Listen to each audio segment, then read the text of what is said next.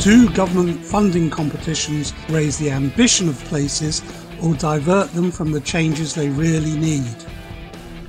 Do they raise the standard of placemaking or impose a place-blind uniformity on local economic development? Could radical reform of public funding or real enhanced devolution for local economic development unleash potential in places, or do local leaders always just have to make the most of the government system for their priorities, however flawed the specific government mechanism of the day is? I'm Mike Spicer, and you're listening to LED Confidential, the podcast that tries to lift the lid on those intractable and enduring challenges facing those of us working in and on local economic development and placemaking today. And I'm David Marlowe. Join us in this, our fourth episode, as we ask, is local economic development primarily about winning the latest government funding competition? And we're recording this as many LED and placemaking teams are working frenetically to complete the Levelling Up Fund Round 2 bids or their UK Shared Prosperity Fund investment plans, perhaps alongside still trying to complete their negotiations and early stage delivery of the last round of funding awards, whether that's Towns Fund, Future High Streets, Levelling Up Fund Round 1, Community Renewal Fund, or many others. And all that while still trying to build a case for future enhanced devolution agreements or new style county deals. Mike, I know we've spoken about this before. It took government over 5 years to decide what it wanted its UK successor to European structural funds to be. And then they required local leadership teams, mainly combined authority or local authority led, to produce over 300 local investment plans to 2 different timetables over 3 different types of applicant geography in around 3 months. I get tired just thinking about it. How on earth did we end up with a system, if I can even call it that, like this? Well, that's a huge question, but I think a lot of it actually traces back to the politics of the early 2010s and the first years of austerity in UK public spending.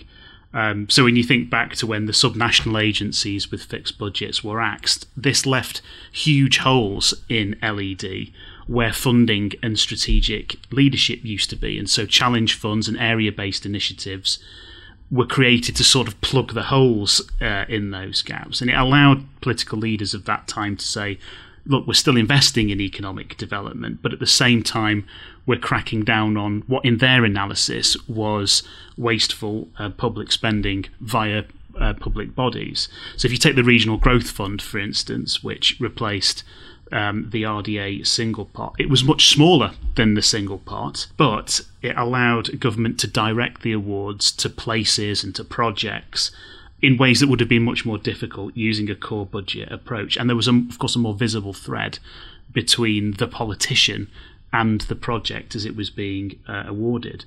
Competitions create winners as well as losers. And of course, in certain times and in certain places, the politics of that becomes attractive to some people. So in summary, David, my simple take on it is I think government, and by that I mean both the elected government and white horse civil servants, simply became addicted to that approach. And that addiction got worse over time. So it started with challenge fund competitions that were all about projects and programs. Then it progressed into funding for whole strategies. And then it sort of reached its apex with local growth deals, which were a competition not just for funding, but for powers. So SPF, the Shared Prosperity Fund, it isn't a challenge fund. And in that sense, it rebalances things away from competition in economic development funding.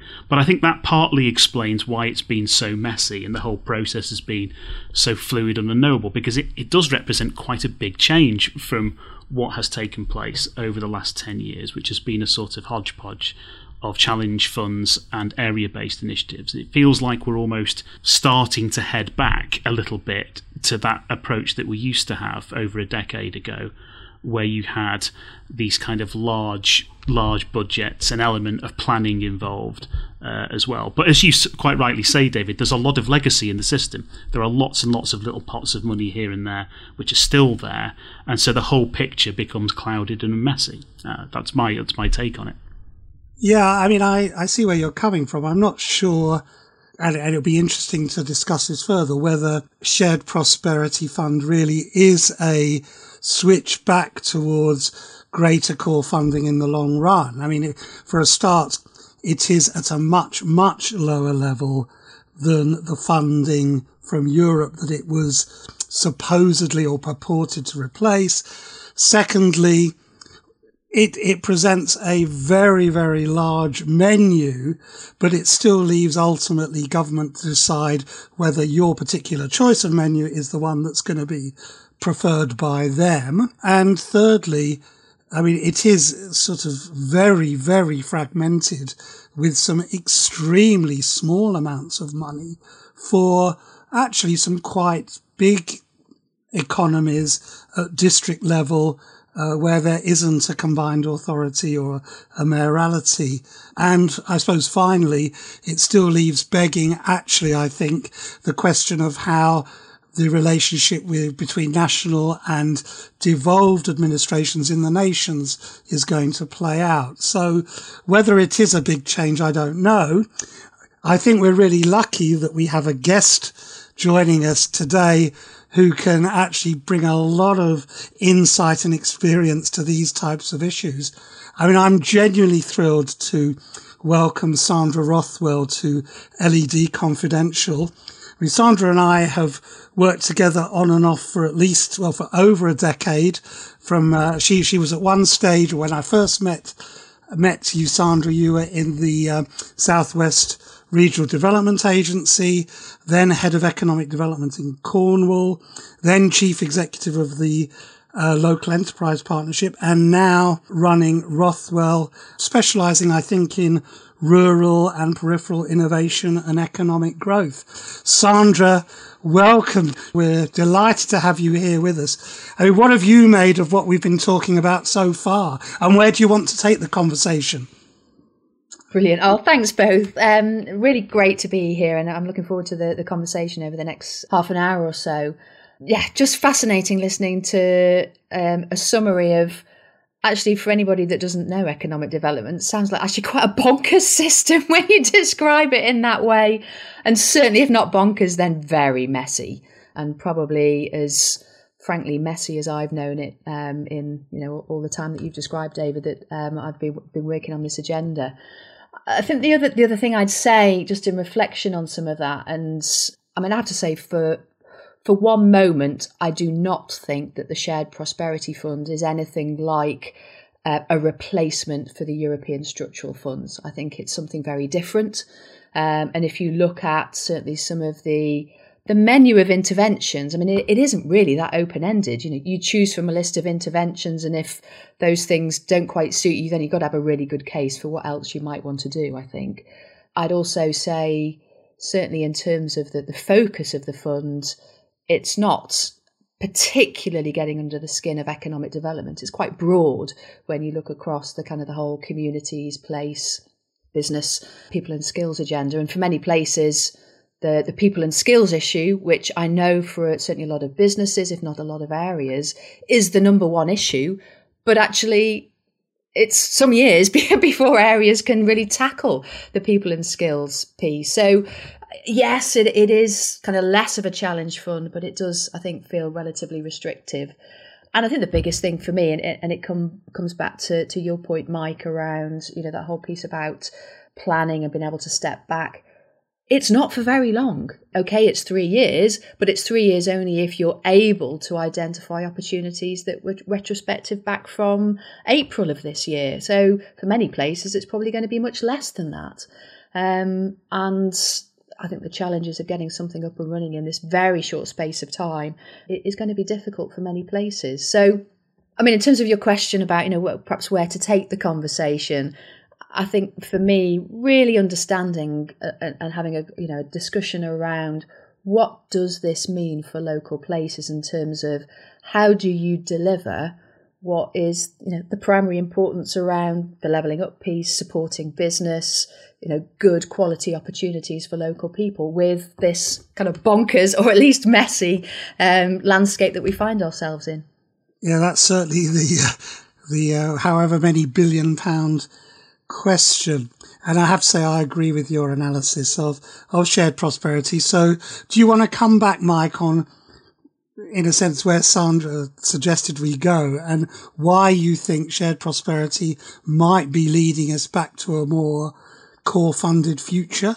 I think partly, these things come in cycles, right? And they're never neat. I think, as you said at the beginning, David, there's such a sort of legacy of the last 10 years or so of challenge fund pots that have been created, devolution processes that have got funding attached. It's a very complex tapestry of various funding. And of course, as is always the case, when you have multiple pots and multiple devolution processes, trying to make any sense of that it's like trying to unscramble eggs, so but I do think that if you look at the Community Renewal Fund, which was intended, at least initially intended, to be a sort of dry run for UKSPF. It was there to trial approaches and projects and programmes that might be taken forward under UKSPF.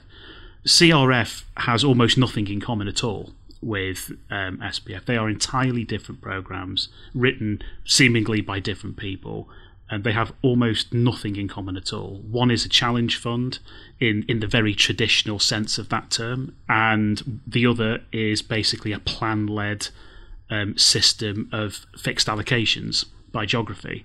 So they're two very, very different types. Now, I take the point that it doesn't quite get us back to a world where you had large subnational agencies with big core budgets. And also there are elements of the European funding system that are not replicated within SPF, particularly the scale of it. The lack of match funding requirements is an enormous departure.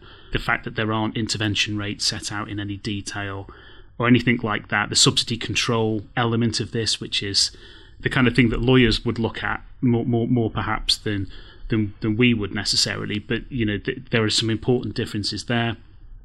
But I think ultimately we're in a system of fixed allocations by geography, which in some important respects is closer than to the world that we had in 2010 than it is to the world of challenge funding and competitive bids into centrally held pots. So I don't think there's a neat delineation there, but I think, as I say, when you look at where SPF could have gone to, if it had actually just extended CRF, it would have been a very, very different system. I think one of the things I found really interesting, you kind of make this connection between devolution and kind of opportunity to, I suppose, for places to be more in control of their own destiny, to really target locally driven issues. I've been working recently in Wales. It's reminded me, after spending quite a lot of time working in an English landscape, just how different it is in the devolved administrations. And for areas, so for example in Wales, getting to grips with almost re-engaging with London, because of course a lot of the funds we're talking about obviously come from a kind of Whitehall dynamic. But for some of the devolved administrations, they haven't had that engagement with London for many years, and they are finding it very strange, very restrictive in terms of responding to whether it's the levelling up process, even to a large extent the Shared Prosperity Fund, and for those devolved areas, certainly in Wales, actually using a regional approach rather than individual local authority areas. And just working with a particular local authority there, having more experience working with the Welsh government, they're finding it very strange and, as I say, very restrictive in terms of what's required from a Whitehall perspective on responding to some of these funding opportunities. And I think, it is quite interesting to remember just that different dynamic across the UK. And, as we get into the Shared Prosperity Fund and Levelling Up, these are funds which are applicable across the whole UK. And I think that's something I'd certainly forgotten about, really, in terms of the different dynamic and how certainly the last decade decade has changed how the different areas of the UK have approached economic development. I suppose, I mean, you raised the point about devolution, and you know me well enough to know that, you know, if I'm about anything, it is about enhanced devolution. And in a sense, there's almost a prior question of why should, you know, districts or even regions in Wales have to have a relationship with London civil servants who think that they can, you know, sometimes second guess their local areas about what their priorities and what their modes of intervention should be for local economic development. And I would actually throw that question back for English districts and cities and towns as well. And I think that always then begs the question of, you know, it's sort of fair enough. Government does have to have national objectives, and it does have to have a means of trying to assure itself that those national objectives are being properly taken account of in local investment plans which it funds. So there has to be a balance struck. But I would still see, a bit like you, Sandra, shared prosperity, the balance is still very, very much on the civil servant side, and actually that they've made a massive rod for their own back, because with the best will in the world, where's the bandwidth to process 300 local investment plans coming in over a couple of months with, as you say, expenditure having to be agreed pretty quickly? Where's the bandwidth to do this with any genuine, authentic sensitivity to the places that are making those proposals? I think that's right. And because it's not just in terms of that change and this kind of process and system with the Shared Prosperity Fund, but there's a whole other dynamic we haven't touched on yet in terms of changes at the local level. So again, kind of back to the England side for a moment. Of course, all this has been going on while local enterprise partnerships have gone through a major review. And at the local level as well, you know, I think for local authorities, so this is, I think, particularly in the majority of areas, so perhaps less so the combined authority areas or areas already looking at kind of devolution and well down that road. For many local authorities, kind of balancing all of this with actually one of the major actors who'd done a lot of this work, kind of unsure of their future, certainly no kind of clear role in any of this. And I think, you know, locally as well, trying to understand that the ability to be able to make sense of all of this at the local level, as well as you say, this kind of multitude of smaller areas, perhaps lack of scale on some of the opportunities that whomever in Whitehall is going to have to kind of chunk through over the summer. It's going to be a real challenge. There's one thing, David, that you touched on in your provocations at the beginning that I thought it'd be good to sort of try and touch on, and that's this idea that for all of the messiness and craziness of the current situation with funding and all of its many internal contradictions, in the end, if places do know what they want to achieve through economic development, in a sense, is it just an irritation and they can work with it? Or are their ambitions actually shaped by the nature of the funding system? So we're sort of back to that chicken and egg type dynamic, aren't we? So how important do we think that the actual design of the system is to the interventions that you actually get? Or is it all just sort of interesting for us to talk about, but in the end, places sort of just do what they want to do anyway? I think that's a really good question.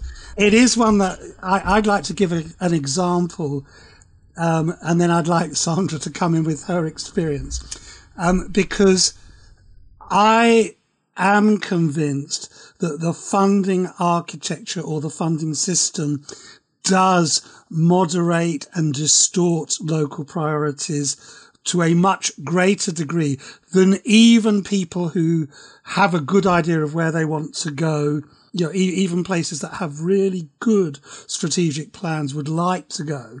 So the example I'm going to give is actually pretty historic, but it absolutely shaped what I think about these things back in actually 1991.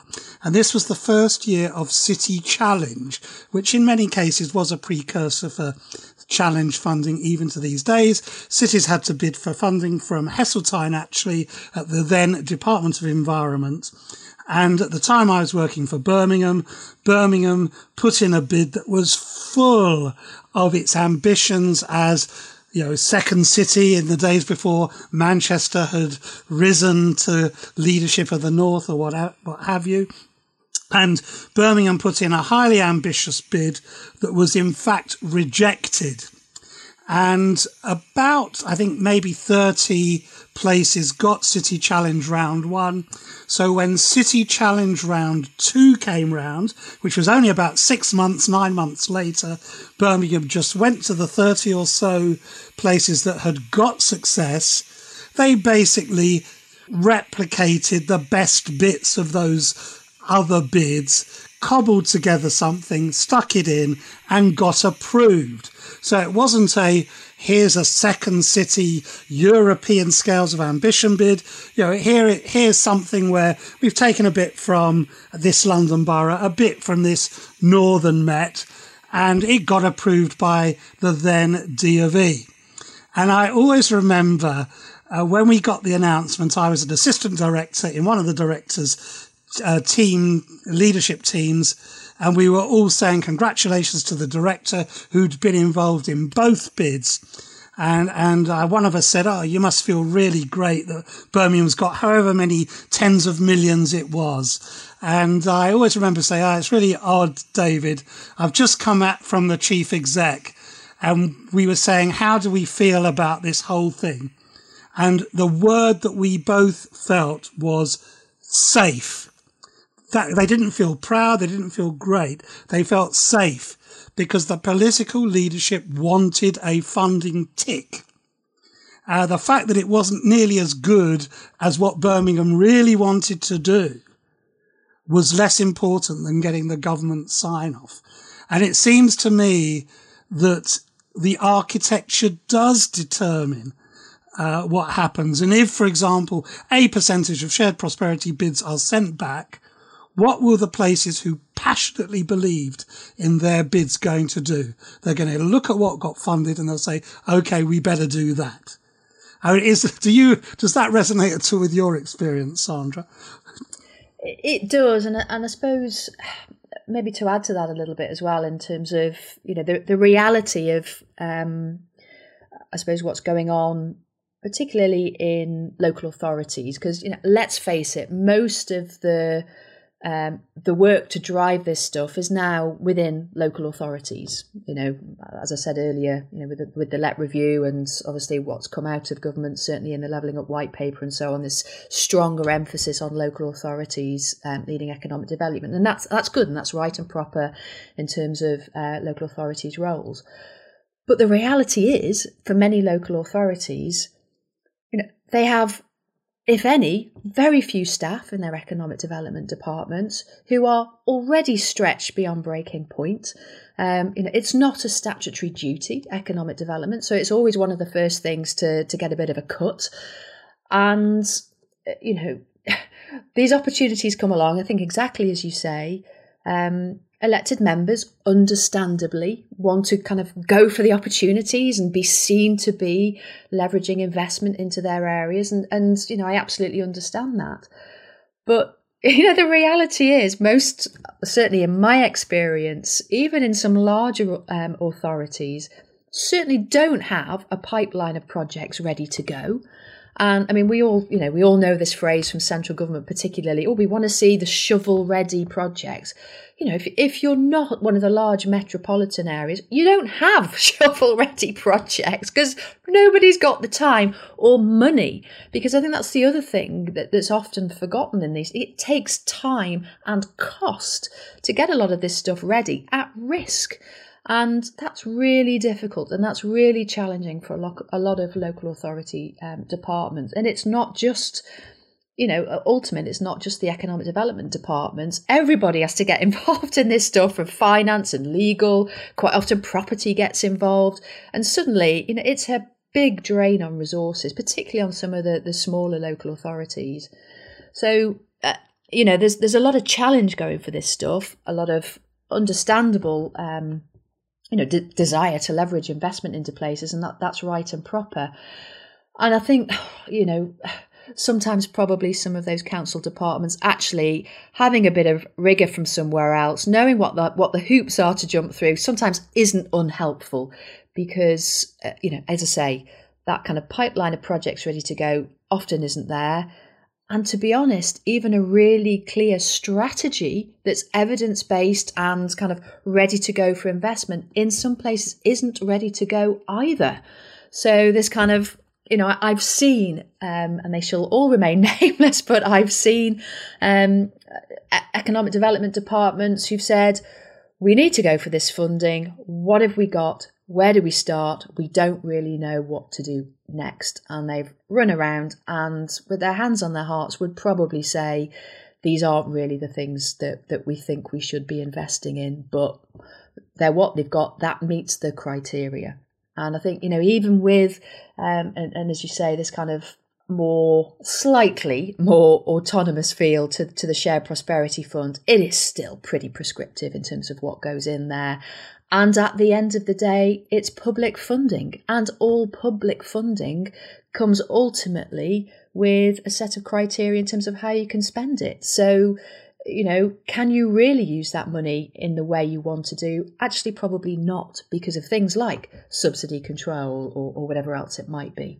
And, I think it is a really difficult position for particularly some of the smaller, less well-resourced councils to really make this stuff count. And I've got a lot of sympathy with, and empathy certainly, with the position they find themselves in as we face Shared Prosperity Fund, Levelling Up Fund Round 2, devolution by 2030, etc., etc. That's a lot. I got a bit passionate there because I feel for colleagues in these places because it is just so difficult. You must be passionate. I mean, it's really interesting because when Mike and I were discussing this episode, I hope you don't mind me saying this, Mike, but one of the sort of dummy titles that we came up with was, is there ever a case for not bidding for government local economic development funding? And for all the reasons you've said, there will rarely be a case for local politicians to say, no, we're not going to bother with that. There's an opportunity, but, take it. We're just not interested.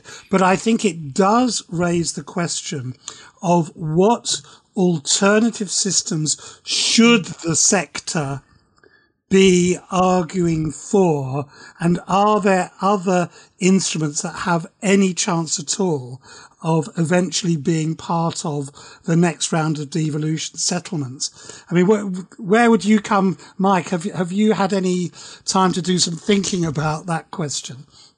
Yeah, I mean, the whole of my career really, David.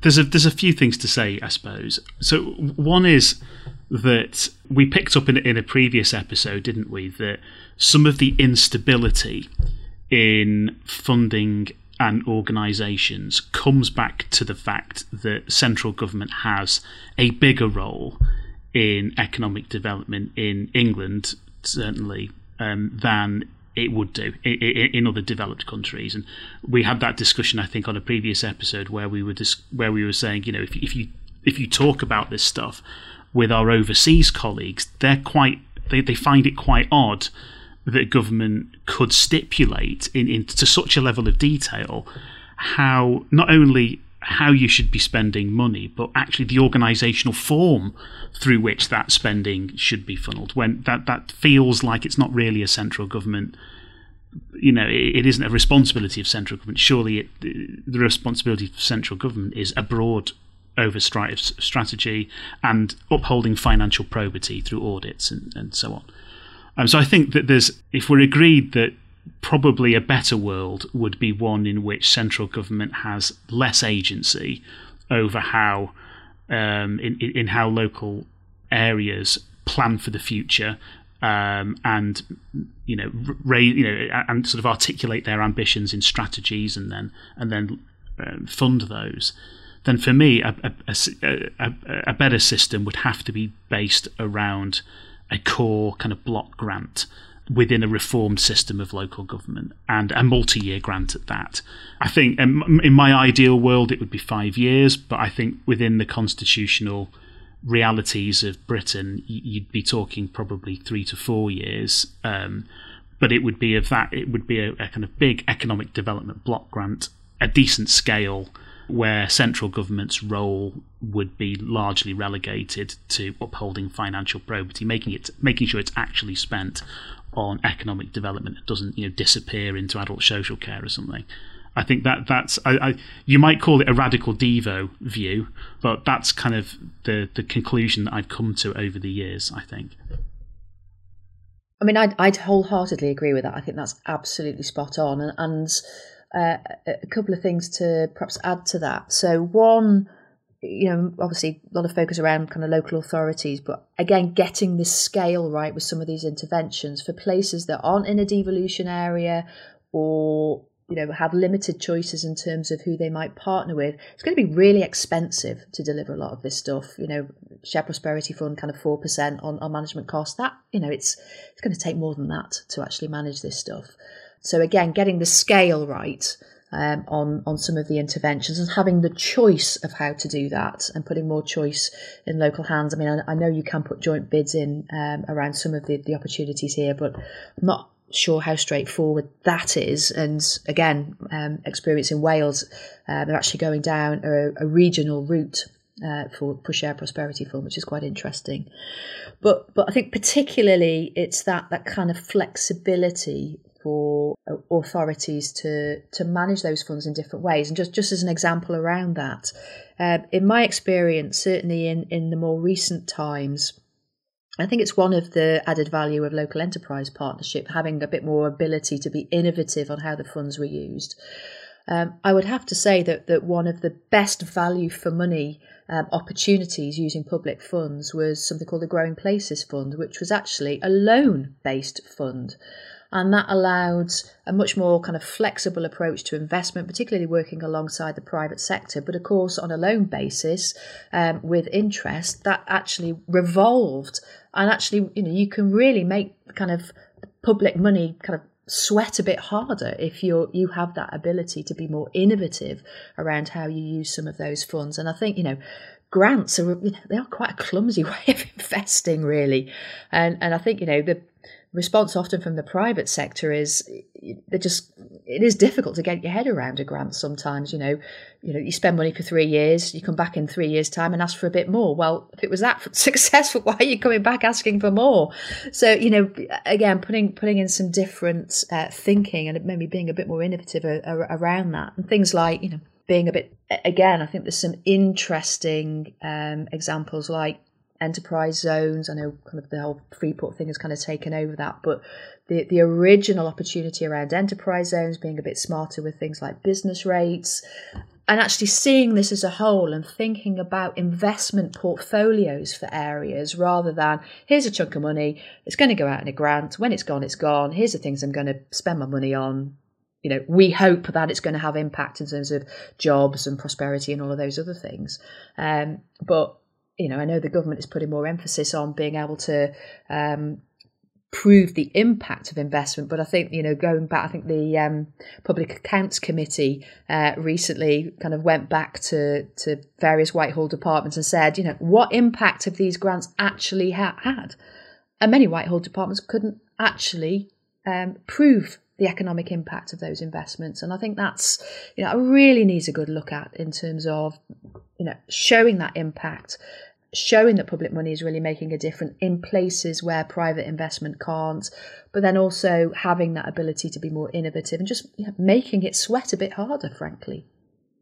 Yeah, I think it's really good that, we've already come up with 3 alternative models to the sort of micro central government-led funding model, whether it's the reformed block grants, loan-based revolving funds, some sort of investment portfolio approaches.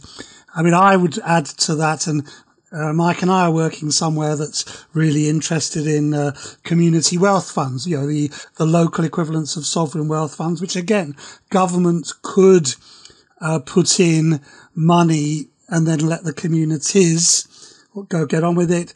Other countries have quite positive experiences with well-founded regional development banks, for example. So those are other ways that you can incept models that are more likely to give local flexibility. I suppose we are beginning to draw towards the end, but we're not there yet. Is there any possibility that there can be bottom-up proposals which are genuinely collective bottom-up proposals that are genuinely welcomed by government?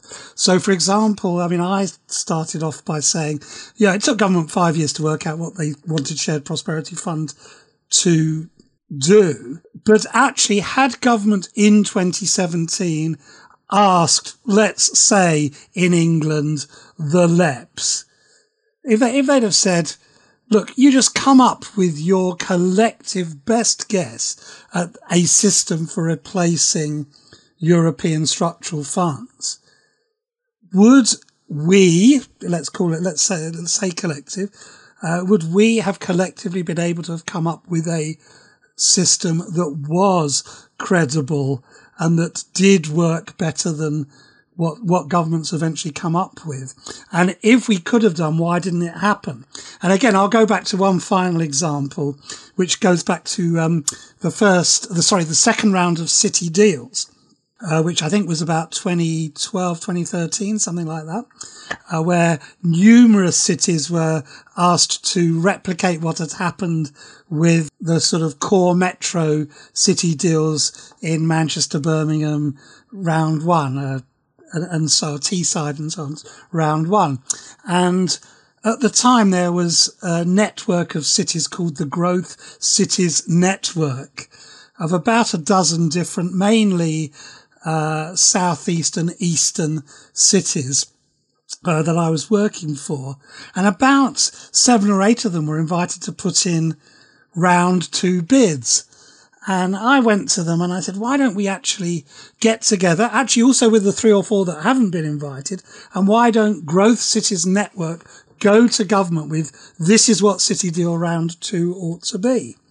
And we were just not able to structure a consensual proposition in the government timescales. So in the end, the 6 or 7 put in their own separate bids, and some got what they wanted, others didn't, and so on. But, how do we get to a stage beyond the individual mechanisms where local areas can collectively engage with government on these type of propositions, on LED propositions? I'm a little bit skeptical of the idea that you could have a formal mechanism for structured conversations around funding, because there already are mechanisms that are kind of designed for that. There are, of course, membership associations like the LGA and others that give collective voice to stakeholders within the system. The LEP network, of course, with local enterprise partnerships. So there are various associations that do that and are capable of doing that. I think it's just whether or not whether that aligns with a willingness and capacity within Whitehall to curate those conversations, and often there isn't. And as I say, I don't think it's anything more sinister than often just a lack of capacity, actually. It's a rather bit of a depressing take on it, but that's kind of my view, I think. Let's give Sandra the last word then. Lift the conversation. I was just going to continue that a little bit. As you say, Matt, I really feel for the team that had the job of trying to do this. When I was still working in Cornwall, actually as part of I don't know how you describe it really, maybe a team building away day. The team actually came to Cornwall. We invited them to, because of the size of the Cornwall structural funds, we invited them to Cornwall to actually see how things were. And we had a number of sessions to actually share learning. What would we do differently? What might the new program look like? And I have to say that the officials were really up for doing something innovative and actually, trying to do something better. But I think, as you say, Mike, when it came to it, and again, it's easy to forget some of what happened at the time, but I think there were quite a lot of seat changes at ministerial level. And I think there was never, and again, I think we underestimate sometimes how important it is for ministers to champion some of this agenda as it goes through not only kind of the home department, whether that be levelling up or bays, but, it's got to get through Treasury, which is no mean feat. So, I think, the reality of all of that, and I think if any official or minister was on this podcast, they'd say, well, we've invited you to come back with ideas for devolution. Tell us what you want to do on devolution, and I think that would be the response. So, let's uplift the conversation to say, the ball's in our court locally to actually come back with, innovative ideas around the kind of the investment functions under that devolution framework.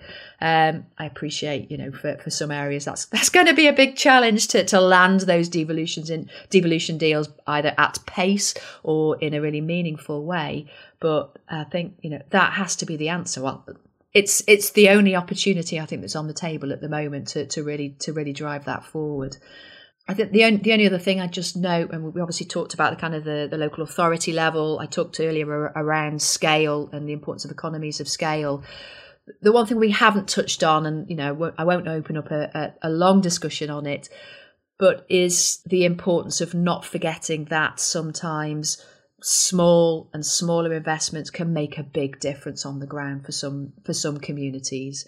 And certainly, again, something in Cornwall that we looked at as part of the first Cornwall devolution deal was this double devolution. So, really thinking about different ways of working with much smaller communities to make a difference around that. And who knows, maybe that's an opportunity for a discussion on one of your other conversations further down the line. But yeah, I think, the ball's in our court locally, I think, to really come back with those opportunities to the devolution discussions and, some really great shared prosperity fund investment plans, she said, hopefully.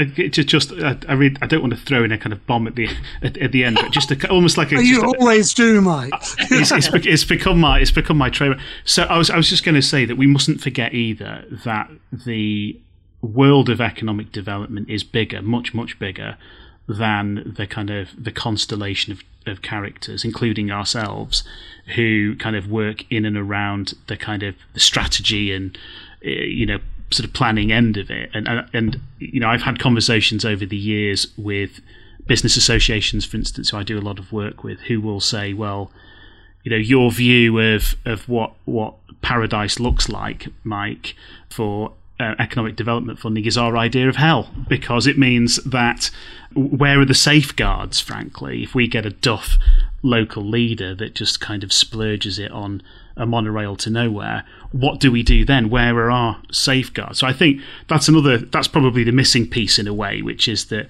there is, of course, across the landscape of economic development, a lot of people with legitimate concerns and aspirations, and will look at the question of funding in a different way. They'll think, well, how does this work in governance terms? What do we do if we have a leader locally who doesn't share our ambitions?